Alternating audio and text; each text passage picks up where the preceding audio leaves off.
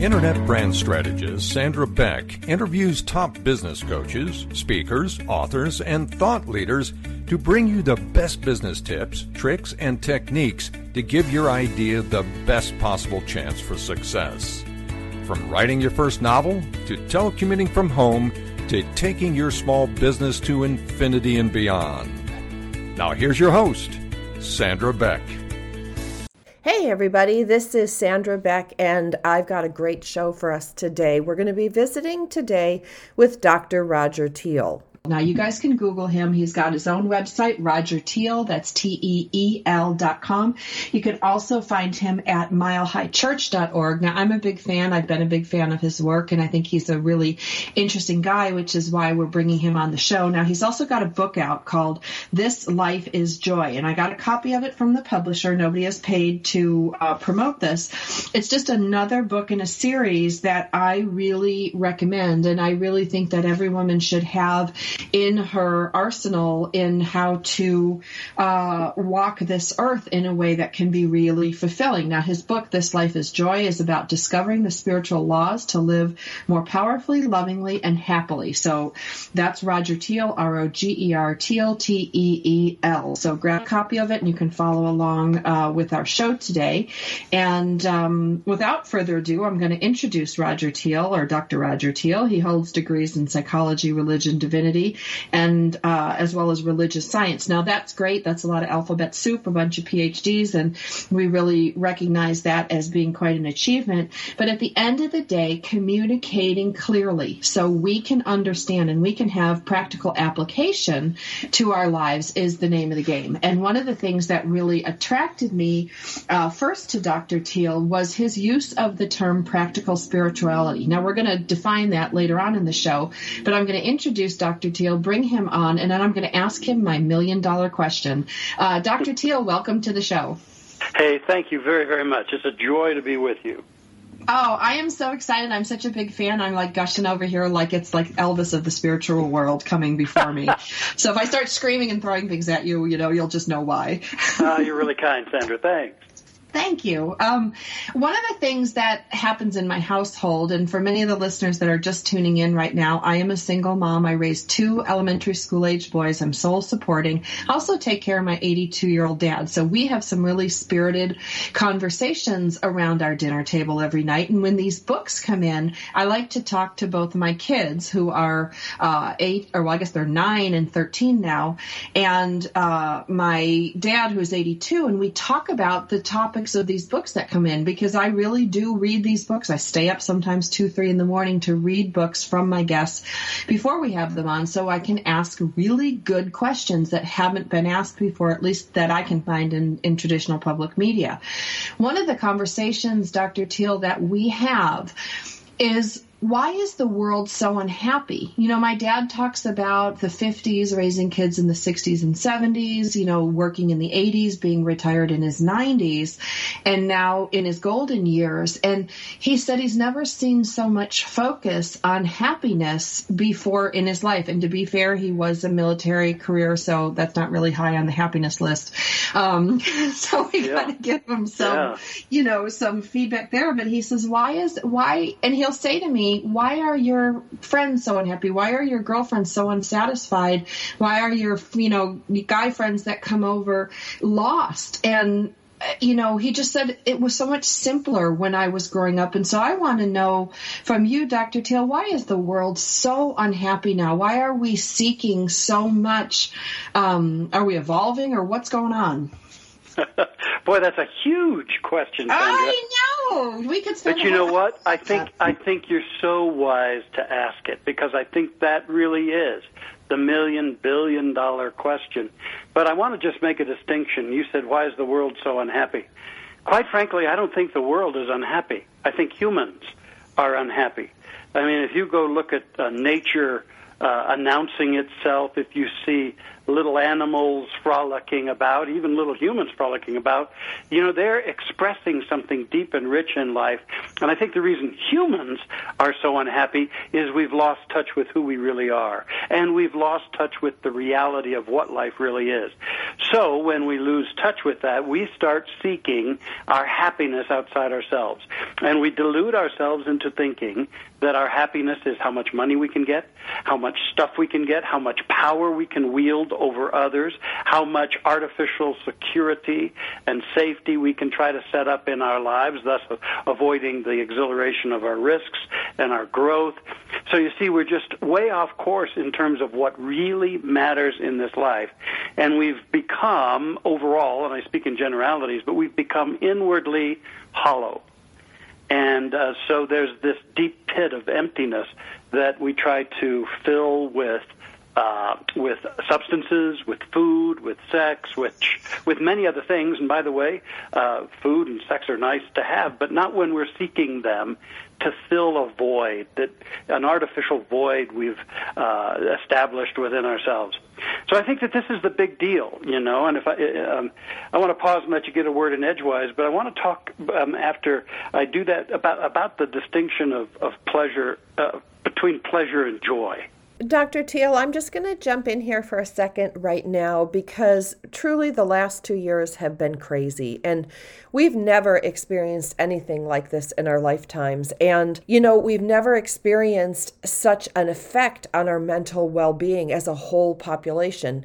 And, unfortunately, a lot of us have been beaten down by anxiety and stress and poor sleep due to all the uncertainty in the world. And if you're a working parent like I am, full-time, and a caregiver, I'm a veteran caregiver for my 88-year-old dad, you've had extra difficulty keeping your kids occupied 24/7 while trying to work from home and taking care, many of us, an elderly parent or both. That's not an easy task. And if you feel exhausted or burned out, you're not alone. There are tens of thousands of people in a similar place right now. And the question is, what can we do to enhance our mental wellness and recapture our zest for life? And one critical thing that I'm advising all of my family and friends to do is take Magnesium Breakthrough daily. And here's why. Stress and anxiety deplete your magnesium levels, and low magnesium levels then contribute to anxiety. So it's like this vicious cycle. You just go round and round. And by supplementing with Magnesium Breakthrough, you can break that cycle, because you'll be getting all 7 unique forms of organic full spectrum magnesium for stress relief and better sleep, all in one bottle. So taking Magnesium Breakthrough will help you to experience more energy, stronger bones, healthy blood pressure. You can have less irritability, which we all want, a calmer mood. That's what I want. And you can reduce muscle cramping and even a few migraines. And because it supports mental wellness, Magnesium Breakthrough can help you to finally feel yourself again. Simply take 2 capsules before you go to bed, and you'll be amazed at the improvements in your mood and your energy levels, and how much more rested you feel when you wake up. So I want you guys to go to Mag Breakthrough. That's spelled MAGBREAKTHROUGH. That's magbreakthrough.com/coachtalk. So you can get an exclusive offer at magbreakthrough.com/coachtalk and use Coach Talk during checkout to save 10% and get free shipping. So I really want you guys to try this out. It's made a big difference in my life. So go to magbreakthrough.com, like magnesium, magbreakthrough.com/coachtalk, and use Coach Talk for 10% off any order.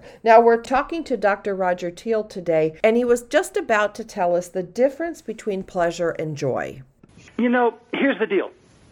If we think that our joy is out there somewhere, and outcomes are necessary, desired outcomes to make us happy, well, then what we do is we strive in every way to achieve that. And then we feel varying degrees of pleasure or pain when we either achieve or don't achieve those things. And we get kind of hooked on trying to manipulate pleasure into our lives. Now, once again, pleasure in and of itself isn't a bad deal. It's just that we're using it to try to fill a hole within us. So we go after this pleasure, and we do everything we can do to manipulate the people, the situations, the stuff in our life to allow us this fleeting artificial bit of pleasure. And then when inevitably those things shift or change, and life is always morphing and changing, then we tend to experience the opposite of pleasure, and that is pain.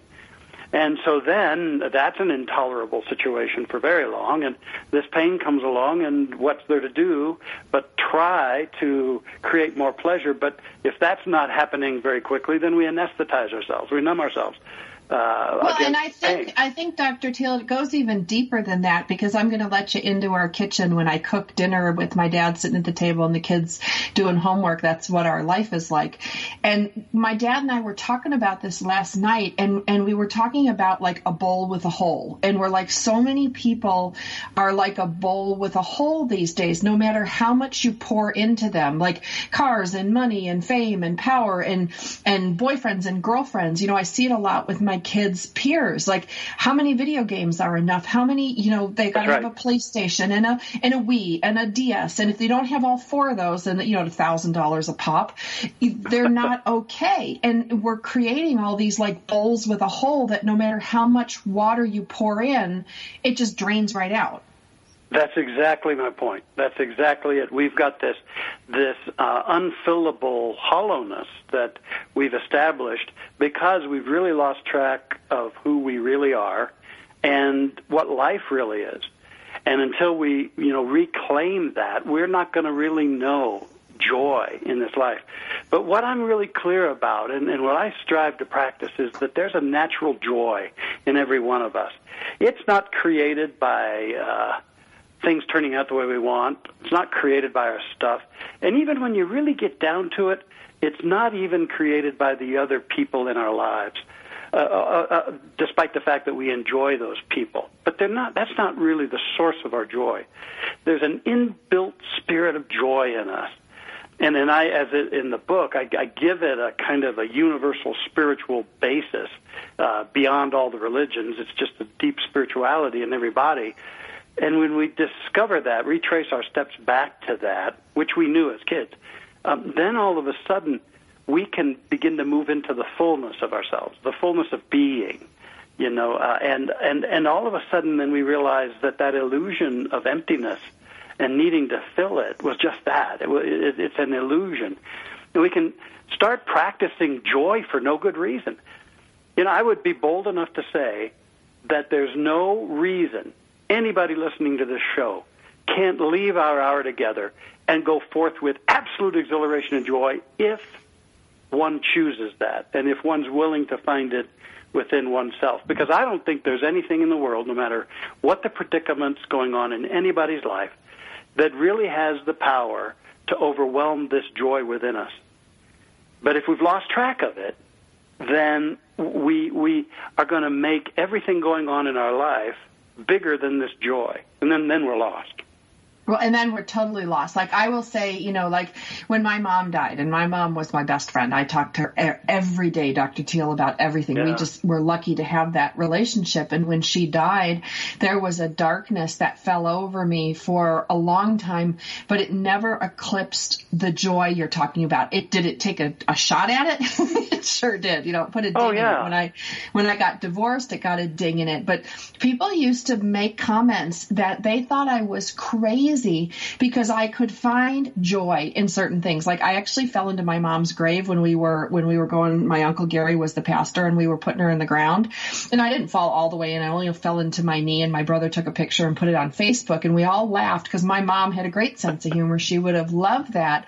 And I thought, how strange is this that I could find joy on the saddest day, but that joyful heart can't be eclipsed. And I thank you for validating, because I always look for the joy. I always look for the light. I always look for the reason to feel good about whatever life brings me. And that has been given the term, people call me Pollyanna. They call me, happy girl, blah, blah, blah. When we come back from the break, I want to talk a little bit about this joy that's within us, because once you connect with it, it like bubbles up like a fountain. And I really want everyone listening today to tap into that fountain. It's there. We're talking about his book, This Life is Joy, but more importantly, we're talking about kind of practical spirituality. And before we went to break, I talked a little bit about being called a Pollyanna, because when I went through my fire, and, my dad always told me, Sandra, you always have to learn the hard way. And, when I went through a divorce, my mother died, my 2 dogs of 16 years passed away that same year. I went through a foreclosure, in the same 18 months, I thought, oh my gosh, like how much more could happen to me? And it felt like everything that I once worked towards or cared about was stripped away. And in that process, in that grieving process and kind of personal exploration process, I really discovered that we do have the joy that Dr. Teal is talking about. We have that. It just got like overshadowed, or maybe I looked at the wrong things, or I was focusing on the wrong things. But I really, at the time, Dr. Teal, thought I was doing what I was supposed to do, kind of pursuing the American dream. And the funny thing was, I was raised in a Catholic household, went to church every Sunday, and we pray at our dinner table, and my dad leads us in prayer. So it's not that we weren't a faith-filled family, whatever your religious beliefs are, but I had to learn the hard way what really mattered and what we really had inside to tap into us. And what I love about your book is it really shows us that you don't have to go through what I went to learn. Like, there's easier ways to learn it, and the easy way is to pick up your book. Well, thank you for that. And I also know that we all go through our dark nights. And I wouldn't be surprised that there are a number of our listeners who are going through what the mystic called the dark night of the soul, and it looks like everything's so bleak and so foreboding, and it seems like there's no light at all. I've been there. You've shared that you've been there. And what I had to learn was that even in that darkness, there's a light in every one of us. We're not just a product of our experiences. We're not just a product of what comes down the pike. And even if we're grieving, we've lost a loved one or a pet, even if we've lost a job or a home or a relationship or whatever the case may be, there's still that something within us. I tell in my book a little story from the Hebrew literature that when the children of Israel were in their Babylonian captivity and they were so oppressed and so beaten down, it was a horrendous time. But after their long, exhausting days of labor, they'd crawl back to their camps, and then they would go down to the river. And in the willows and the reeds next to the river were musical instruments, harps and lyres, and they would take those out and they would dance. They would sing and they would dance and keep their connection with something in them much more fundamental, much more powerful even than their oppressors. And I guess what I ask myself and everybody listening is, do you have a harp in the willows? Do you have that something in you that connects you to your dance and the ability to be a free spirit even in life's most treacherous, most painful experiences? I think that's the key, is to know that we're not just a product of those terrible things that happen. It happens to us all. But there's a spirit in us. There's a power in us. And Sandra, I point out in the book that the best way to get in touch with this is through the opening of our hearts. There's a heart center in you and me. And this, again, is also something that's kind of lost in our culture especially. We think that love's out there somewhere. We think love is brought to us by some person or some experience. But I'm here to tell us all and remind myself that love is an energetic, it's a spiritual reality, and it's centered right where we are. And as we begin to open our hearts again to ourselves, to our lives, to others, even in the midst of the deepest and darkest of times, we find an upliftment going on. And then we find the key to true power. True power is in recovering our hearts and the joy that they contain. Well, and I love how you put that. You have the harp and the willows. That's so beautiful. I was just like, oh my gosh, like I just need like the street lamp and, walking around the dark streets. That's how it was for me. But one of the things that I found is when I surrendered, and, I know people use surrender in AA a lot, and they use surrender in certain religious beliefs. And I can only talk about being a Christian because that's all I am. And so I can't, I'm not trying to exclude other groups. I can only share what I know, and I don't want to talk for other people or beliefs or groups. But when I finally surrendered and I just said, to God that I couldn't do this anymore, Dr. Teal, I can't live this way. Like I can't, and I need your help. I realized that I was carrying the responsibility of everything and everyone and everything that happened to me. And I really never made the connection between prayer and song and prayer and surrender. Like I said, my dad, I have to learn things the hard way.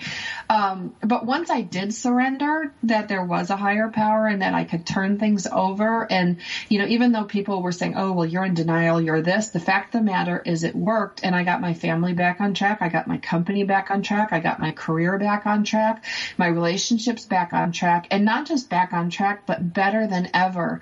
And the fear that had been present with me 24/7 and the anxiety and the nervousness, a lot of that went away, and it went away like magic. And I hear a lot of the big churches talking about supernatural, and I would kind of giggle, because I went, I have a tech background, Dr. Teal. I'm a scientist. I am technology, and it better add up and it better be quantified. And you couldn't really quantify any of this stuff. And so I thought, what the heck? I might as well try it. And sure enough, it worked. And that was the biggest eye-opener to me. That was the biggest opener to personal joy, no matter what was going on around me. Yeah, that is so beautiful. Chapter 6 in my book is titled, This Journey is Surrender. This life journey of ours really is the art of learning what you learned, and that is to surrender. But, many people give the surrender a bad rap. They think it's giving up. It's retreating, being beaten down. But surrender, spiritual surrender, is really opening to and allowing something greater than we are to use us, to express through us. And that's where the joy and the empowerment comes. It's allowing something greater to have its way with us, and then giving up our trying to control everything. Now, I don't know if anybody else out there is quite like me, but, there was phases of my life when I was absolutely a control freak. And I was trying to control others. I was trying to control situations and outcomes, just about anything that I could. And, that's really deeply fear-based. But, when we take that step of surrendering, we realize that it's not about forcing things or controlling things. It may be about co-creating things, because I believe it's done unto us as we believe. And so I have to take care of my inner life. I got to believe more in a higher truth in me than I do in the problem. But as long as I believe in the problem, then I just call it back into my life in one form or another. As long as I believe that my happiness is dependent on my bank account, then I'm on shifting sands. My life is unstable, and every fluctuation of the economy or of the stock market or whatever the case may be calls me back into the darkness. And so you're talking about something so powerful here, Sandra, and that is surrendering to something greater, meaning really give up the little self trying to make everything work and let the higher self have its way. Well, and I will say mine wasn't pretty. Mine wasn't like harps and music. It was kind of gritty and swollen eyes and lots of crying and lots of I don't even know what, just incredible, pain and frustration and anger. It's like, like 39 years of it bottled all up in once, and then it just spilled over. But it was a process too. It wasn't like I got to that point of surrender quickly. And I don't know if other people do. You have more experience in talking to people about this than I do. But do you find for most people it's a kind of a process that builds to a head and then like a fever breaks? Yeah, I think so. But I know everybody's journey, everybody's path is unique. But it seems like in our culture, we're so outward-oriented that we usually have to come to that point, be brought to that point where we discover the wealth within us. So I just absolutely know that every person is magnificent. There's a spiritual magnificence in everybody. That means there's a creativity in everybody. And it's not just trying to figure it out with their own human mind. It's opening to divine inspiration. There's a heart within everybody. There's a love that can heal us, that is a balm for us, and it can bring us back into life. There's so much within every one of us. But I got to tell you, Sandra, that my awakening into all this stuff came as a result of deep, deep wounding. You probably read in my book, because I'm pretty much out there with my journey, the ups and downs of my journey in the book. And, you know, it was thinking I was going to announce my engagement in a 3-year relationship to the world. And after the holidays, this lady at the time that I loved, she just disappeared. She left. She left me a note saying, "Don't call me. Don't get in touch with me. It's over." I was crushed. I couldn't believe it. I thought she'd had a psychic break or something. And I tried to get in touch with her anyway, because that's how I force things, you know. And her mother said, "I don't know what's going on, but you're going to have to let this go because she means it." And I went to the depths of grieving. I don't know if I've ever felt deeper pain in my life. But in the process over probably at least a year and a half of working on this thing, I began to realize that the relationship wasn't what I was deluding myself into thinking. It wasn't. It was more a dependency relationship than the kind of relationship you want to build a life on. But more than that, I discovered that I'd gotten that far into my life, into my early 30s, with a closed and protected heart.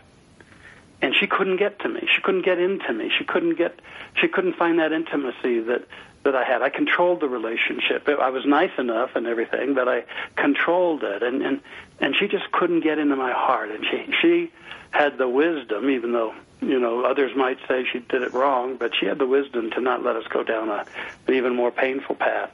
But when I discovered that... You know what, Dr. Teal, we're going to have to go to commercial break, and when we come back, we're going to find out what Dr. Teal discovered, because I think many of us have been in his shoes. We've been there, done that. Now let's find out what we can do about it and make sure it doesn't happen again. He was in a relationship, and his heart was closed off, and the relationship, who knows if that was the reason it ended, but for the sake of the story, we're going to say, you know, that was one of the contributing factors.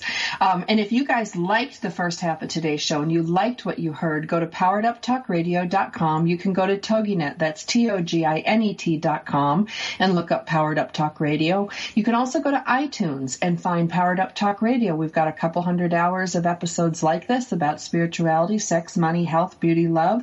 It's all geared towards the second career, second chance at life, second chance at love, second marriage, second families, you name it. We're all into seconds on the show. And so we're going to go back to Dr. Teal and pick up where he left off, because I really want to know about this heart open thing. We hear it in the media all the time.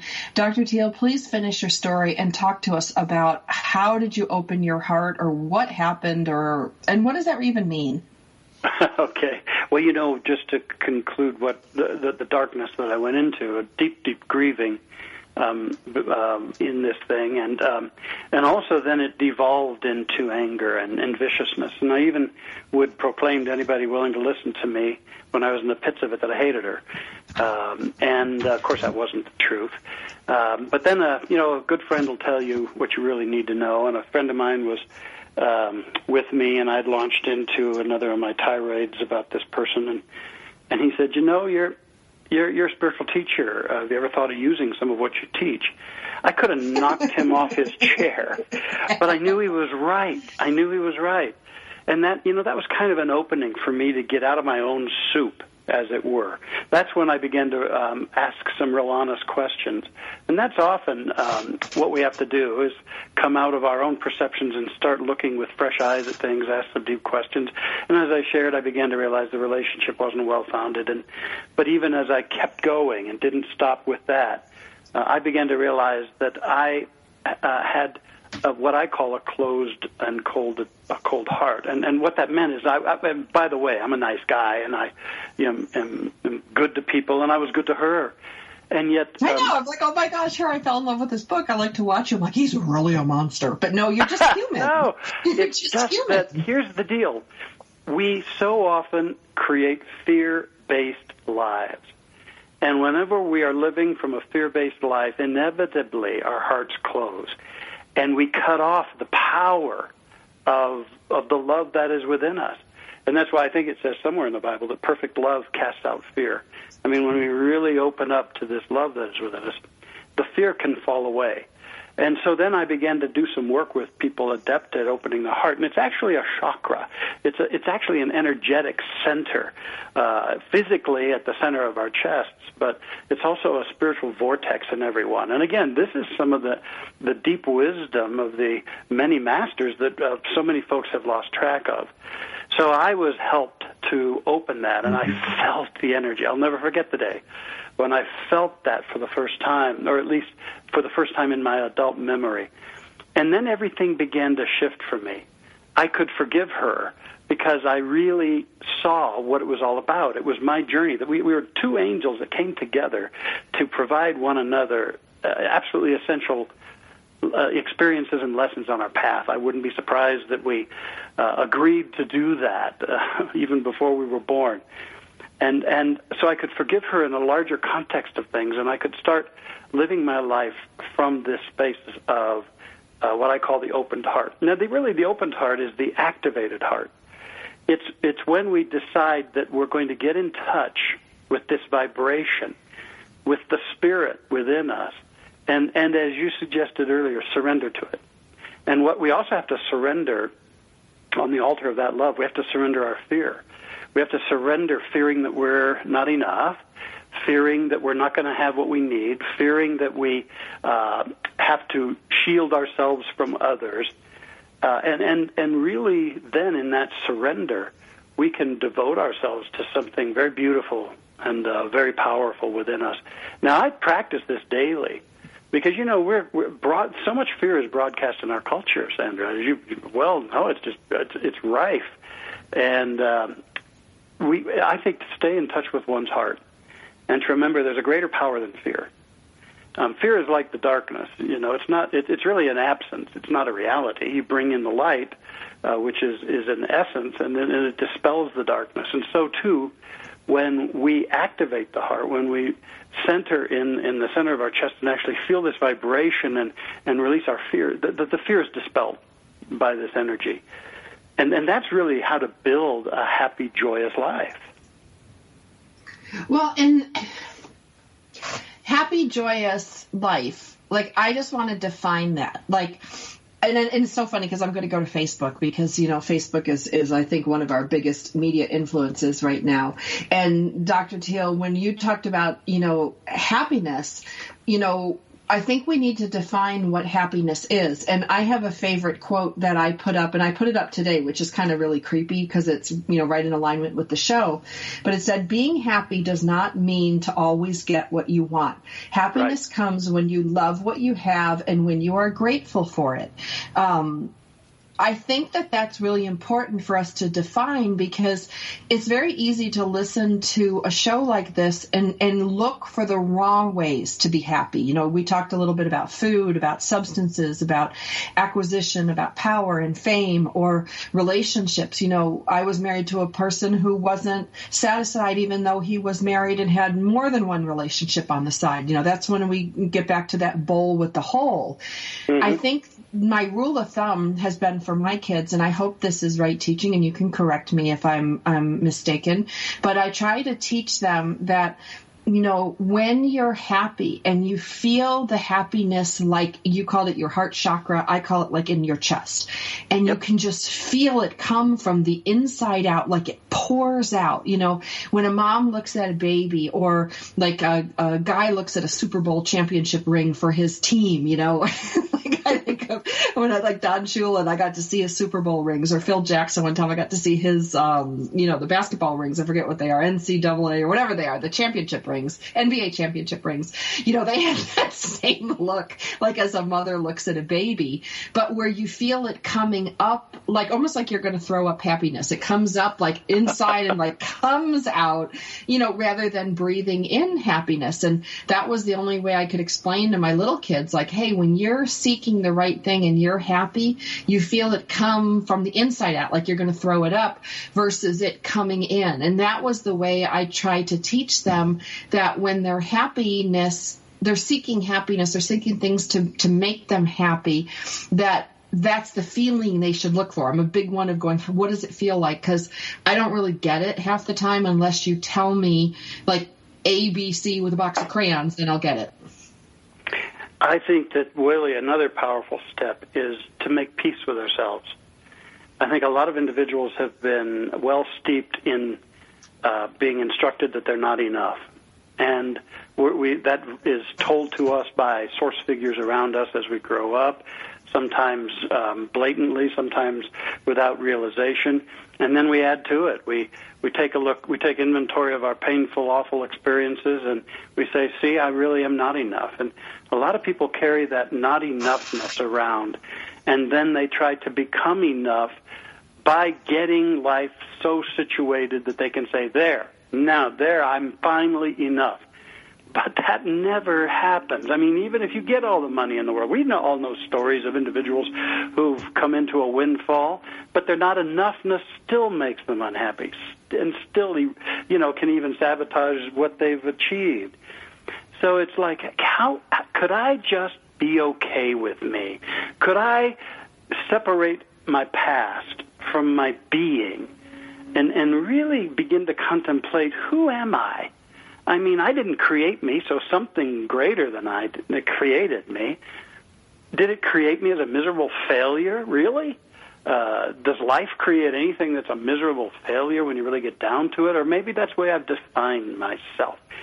That's when we can begin to make peace with ourselves and start, really, when you get down to it, loving ourselves. It's a bold thing. It's a bold thing to decide that nothing in my past will any longer prevent me from loving myself. Well, and I just want to dispel a myth here because, when you were talking, I could hear like my old Northwestern MBA and master's candidates all going, because a lot of times our greatest inventions come out of these fear, lack, when people don't think they're good enough, they strive even harder to achieve things, acquire more. And that has created some good in our world. I will say there's, things that they've invented or created or designed that have been great for the greater good, even though the core wasn't there. I'm here to tell you, from being a very type A personality, that loving yourself and being satisfied with yourself does not kill your drive to improve or to create or to, it actually enhances it and makes it a more peaceful and loving experience and relaxing experience rather than a nail-biting, frustrated, adrenaline-fueled junkie experience. And I only have a couple minutes before break, but I'd love you to weigh in on that, and I want to carry that over to our next segment. I tell you, you are hitting on something so powerful. I think the greatest creativity comes out of a sense of joy and peace, and then something bubbles up that's of a higher order than when we're trying to force something together and cobble something together. I believe that when Emerson said we're all a part of an immense intelligence that wants to make us instruments of its light, that he was saying if you just get open to life, something's going to inspire you, and greater stuff's going to pour through you. This is Sandra Beck, and I'm here with Dr. Roger Teel talking about his new book, This Life is Joy. And we have covered why people are so unhappy. We've covered a lot of things in this show. And for those of you that are just joining us or would like this show and others like it or like a copy of this show to listen to with your kids, I force my kids to listen to podcasts all the time because they are just so great. There's so much good information out there. You can find us on iTunes under Powered Up Talk Radio. You can go to .com by the same name, powereduptalkradio.com. You can also go to TogiNet, TOGINET.com, to find this and other episodes like it that I think you'll really enjoy. Now, one of the questions I had when we went to break, we were talking about challenge and conflict and how if you can work from a more loving space, I feel that products and creations and even charities or companies can be built and flourish much more than they could in another way. But I want to relate it back to us as people. And one of the questions that I had when I read Dr. Teel's book, I wrote a note in the cover that said, how do we move from doing to being? Now, Dr. Teel had a spiritual experience when he was 6. Now, that's great for him. But for the rest of us that are riding the New York subway, sitting on the freeway in LA traffic, or driving like the endless awful freeways or roads in Texas, what do we do, Dr. Teal, when we're kind of anchored in our own lives? How do we make this switch? Because it's got to be easier than having your whole life collapse around you and learn this. There's got to be an easier way. So what do you recommend? Well, there's a number of things. We've talked about opening the heart, but I think something even before that. I would remind you that it's written, be still and know.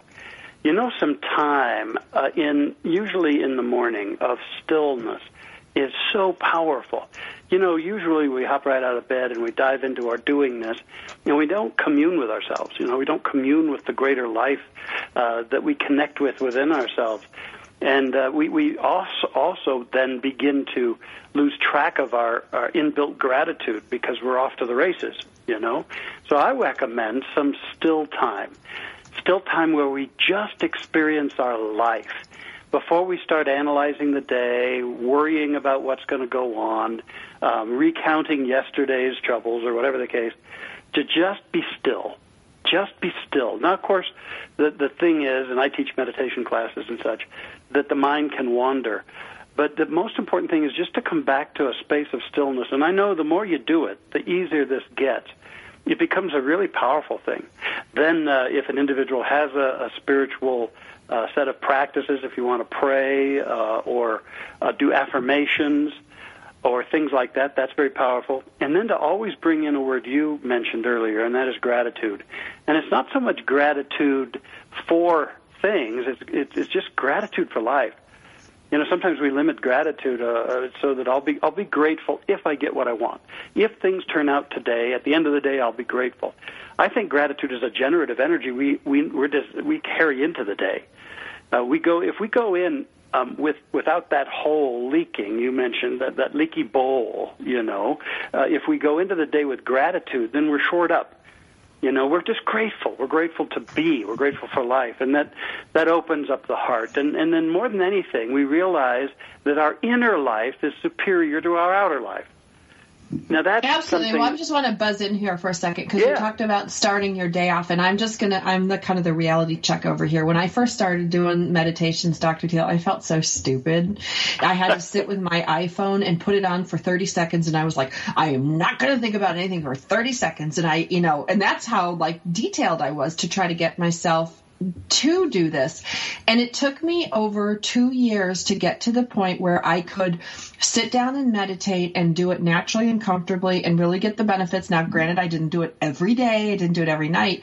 But one of the things I found is that if I could do it before bedtime, if I could, I bless my kids, I bless people in my life. That's my gratitude thing. And I'm like, thank you, God, for blessing me with Max and Zach, even though they were awful today.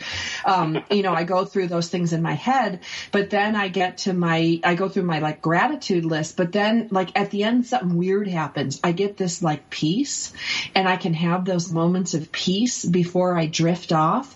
So when you said, do it in the morning, I'm going to say for a lot of people out there, I do it right when I wake up, and I do it when I go to bed in the night because I have a better night's sleep. I get up and I feel good, and there's nothing I can take. And believe me, I've tried them all. I've tried every sleeping pill, every anti-anxiety, trying to figure out what the right medicine was. And instead of medication, I tried meditation, which totally sounds cornball, but it worked. Well, I love bookending one's day that way, because that's really claiming that you're not just a product of what happened today or what will happen today. You're really a self-generating being. And that's really what my book is about, is that how can we start reconnecting with our inner life and start letting that be the power and the direction of our lives. The mystic said, as within, so without. The book talks about the distinct connection between what goes on within us, our deepest beliefs and energies, and then what tends to be drawn into our life. And the more we take charge of the inner life and make it the garden we cultivate more than anything else, all of a sudden it's amazing that things begin more often than not to even out in our lives. That doesn't mean that we won't have change and upset and loss and things like that. But even so, you get more connected inwardly, and you walk through that in a different way, too. Absolutely. I mean, the thing is, you got to give this stuff a shot, but you also got to give it a chance. And it doesn't happen overnight. It doesn't happen immediately. But like, we don't get fat overnight. We don't get in shape overnight. We don't get old overnight. It's just another one of life's processes. And the best part of it, Dr. Teal, that I think, especially being a single mom and, you know, up to my eyeballs trying to raise these kids, is it doesn't cost anything. Like, that's the funny thing. Like, there are so many products for sale, like, including your book. Like, don't get me wrong. You know, I think everyone should have a copy of your book and read it. But at the end of the day, what you're teaching is free. We just don't know how to do it. And I tell you what, if we don't master this, then we usually end up spending a whole lot of our resources trying to get what we think is missing. And it wasn't missing in the first place. Absolutely. I live in Los Angeles, Dr. Teal, and I watch all these people, not only neighbors, families, friends, but people in the entertainment industry, like chasing youth. You know, I've got 2 friends who are getting facelifts. You know, we're not even 50 yet. And I'm like, but you don't meditate, so you look old and haggard because you're not happy. There's nothing like, and I'm going to just brag a little bit. People say to me all the time, oh my gosh, I can't believe you're as old as you are. I can't believe, you know, you haven't had any work done. And I'm like, yeah, I've had tons of inner work done. Yeah, I haven't fixed the outer, but when you fix the inner, like, I am serious, your wrinkles melt away, your shadows melt away, your eyes get brighter, like, you just glow. And that you can't find in a bottle or under a knife or in a self-help group. You know, you just glow. That's right. And, you know, in the book, there are all sorts of affirmative declarations that can be used in this inner power time that we're both recommending. Because I think sometimes when the mind wanders, to have something you can declare within and you can let take life within you, like, I am a being of joy, or I am enough, or it is well with my soul, or, you know, the various phrases, they're all throughout the book. You know, to start using those, then we start creating this inner reality. We've got something to stand on. Absolutely. Something to stand on, and something that, like, this is the other thing that I like about it, as goofy as it sounds. It's like, you know, a lot of times, like, we need certain things to help us through life, and when we can't get to those things, whether it's like my little son holds his cross, or, you know, I've got, you know, my other one holds his lucky rabbit's foot, and, you know, we've got little guys with their security blankets, and we've got older people with their spouses and stuff like that. If you can get a hold of this thing, you can use it anywhere. You can hang on to it on an airplane. You can be in a supermarket line. You can be on a freeway. You can be in a desert. You can be just about anywhere and have something to hold on to. And that, I think, is really important. Absolutely. It's a whole new identity. It's like we're shifting our identity away from being that empty, or that bowl that's got a hole in it, to being a rich, full, you know, divinely inspired being here to create joy. And you know what? Happy people don't rip other people off. Happy people aren't, deeply steeped in the drug culture. Happy people don't create wars. I mean, it's time for humanity to reclaim its happiness, because in that is our wholeness and our next steps. It is. And it's the answer to so much. It's the answer to happiness. It's the answer to peace. It's the answer to world peace. It's so simple. But you know what, Dr. Teal, we can't package it. We can't market it. We can't put it at a pharmaceutical company or our government. Like, it's hard to monetize this stuff. You know, there are books and seminars and things out there, but they're not going to take the world by storm. What will take the world by storm is each one of us taking our personal responsibility and really learning how we're created from the inside out, and recognizing that if we want to make a change in the world, it's got to start with us, and it's got to start with us internally. Because I know if I light that flame, and Dr. Teal, you're in front of like 10 to 30,000 people, in everyone, like a pilot light, you know, lighting the pilot light, we got a shot. You're darn right we do. On behalf of Sandra Beck, we want you to get out there today to make more money with less time and effort, so you can live the life you want. Tune in next week for more tips, tricks, and techniques on Coach